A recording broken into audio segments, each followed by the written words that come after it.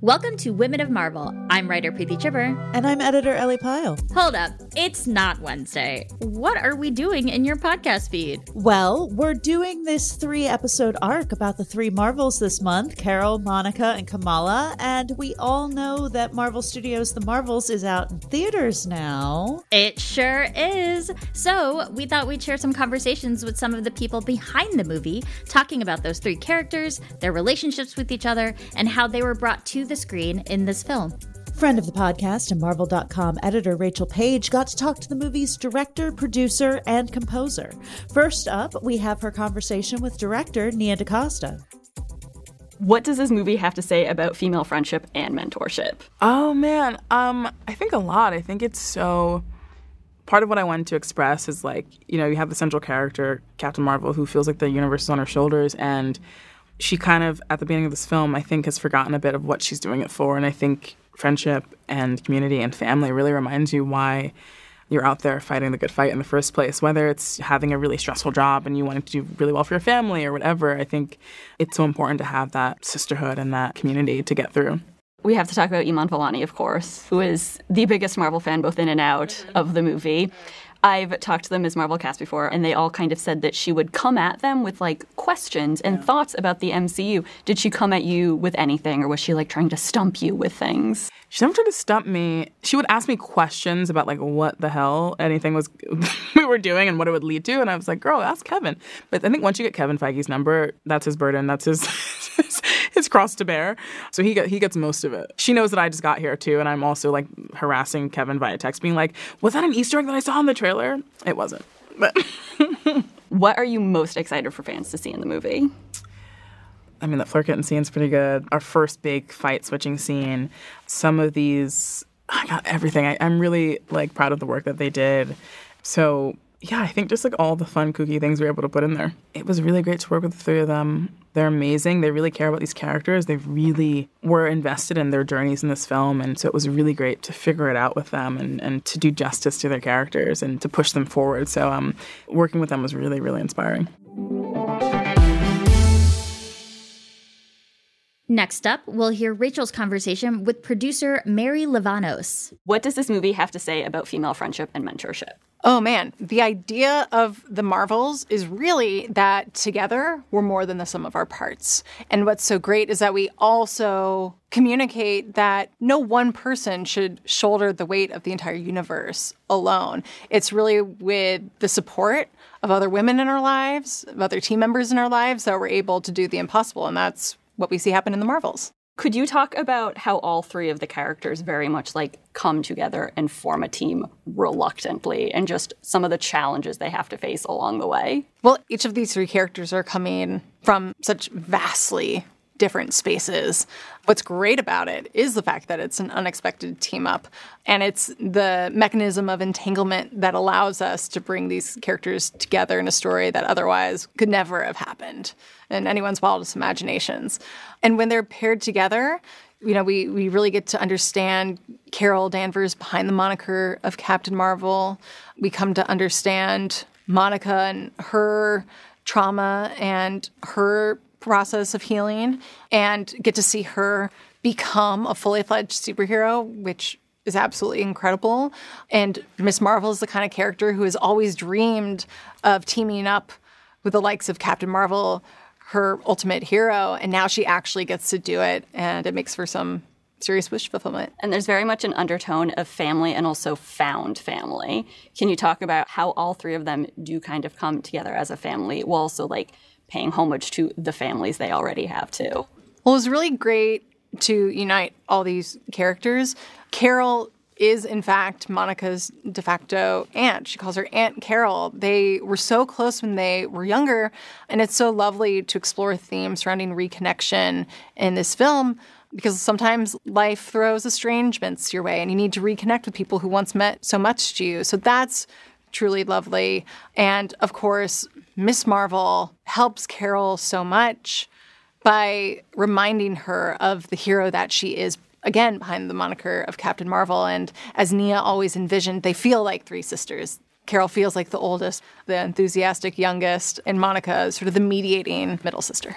Could you talk about Maria and Monica, just their family, and how Maria does actually play a very important part in the movie for Monica's progression? Well, of course, Monica is still grieving the loss of her mother, which we learned about in the events of WandaVision.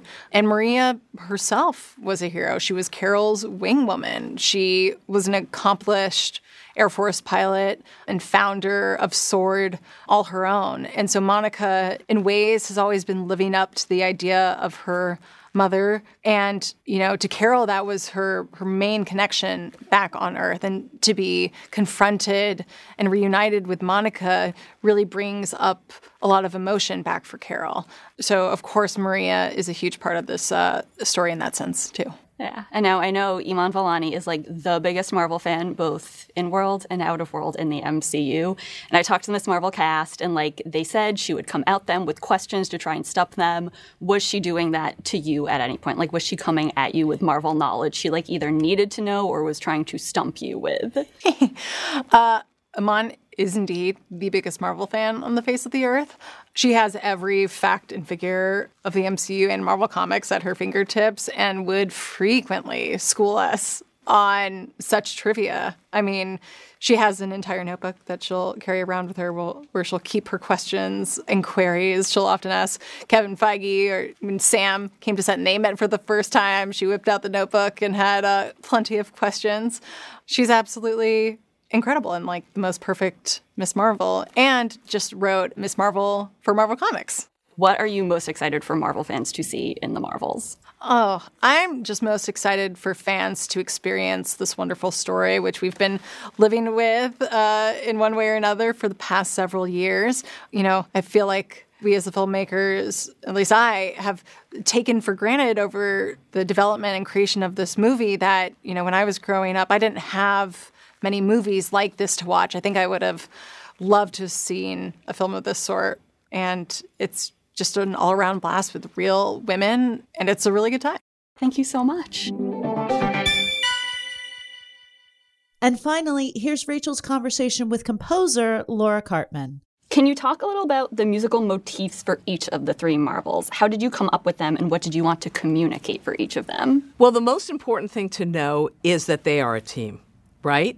So even though they have musical profiles from other points in the MCU, here they come into this project as a team. So the idea was to create a unifying theme that really explodes that concept. What happens when the three of them come together?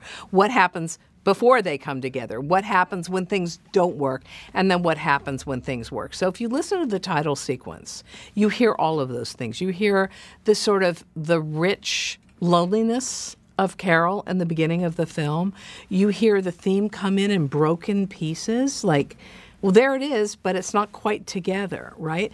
And then the motor starts, the strings start. So you start to feel the energy of them coalescing, working together, and what it takes to literally make something that will save the world. What was it like merging all three of them together as one cohesive score through the movie? It was challenging in the sense that there are a lot of emotional arcs. So I think the theme had to be able to explore all of those emotional arcs and do them all really well, and I think it did. But there are other themes in there as well. There are themes for all the various planets. There's a requiem theme for destruction, for when things don't go so well. And there's a chosen family theme, which is basically kind of Monica, Maria, and Carol, and then Kamala comes into that as well. What does the movie have to say about female friendship and mentorship? I think the movie has everything to say about female friendship and mentorship, and I think it has even more to say about what happens when we join forces. Being alone and trying to work out stuff by ourselves doesn't work as well as when we talk to each other, we communicate, we figure out what we're doing, we figure out how to work together.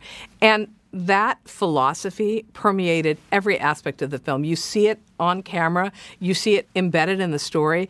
In this particular film, you see it behind the scenes. You see it in every department of the film. You see it in music. You see it in visual effects, sound. Every department had a female head. So you have this incredible swell of female energy and excellence, which is what I think the greatest part was. It's we all did a good job. you know, and we made something really good together.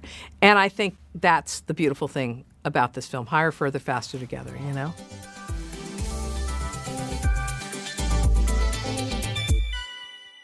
Now, one last little treat before you go. This is a soundbite of director Nia DaCosta, again at the movie's recent premiere in Las Vegas.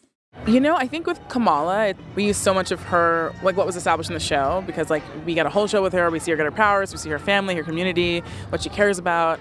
And then with Carol, it was about showing more than we've seen before. It was about, you know, what is her life now that she has her memory? What is her life now that she literally is the only thing, or she thinks she is the only thing between the universe and destruction? And then with Monica, it was about she finally got her powers. Who is she now? What's that like for her? What does she feel about it? How can we show her powers developing? So I was excited to tell all those stories. One of my favorite things about directing is working with actors, and these three are not only amazing actors, but they're amazing people, so it actually just makes my job so much easier when I can walk onto set. Everyone's not only going to do an amazing job, but also care about the crew, care about each other, and you know, make this experience really joyful. I hope you enjoy the film. All right, that's it for today. If you haven't already, go see Marvel Studios' The Marvels in theaters, out now. It is so much fun. And we will see you back here for our next episode on Wednesday. It is the third of The Marvels and my favorite, Kamala Khan.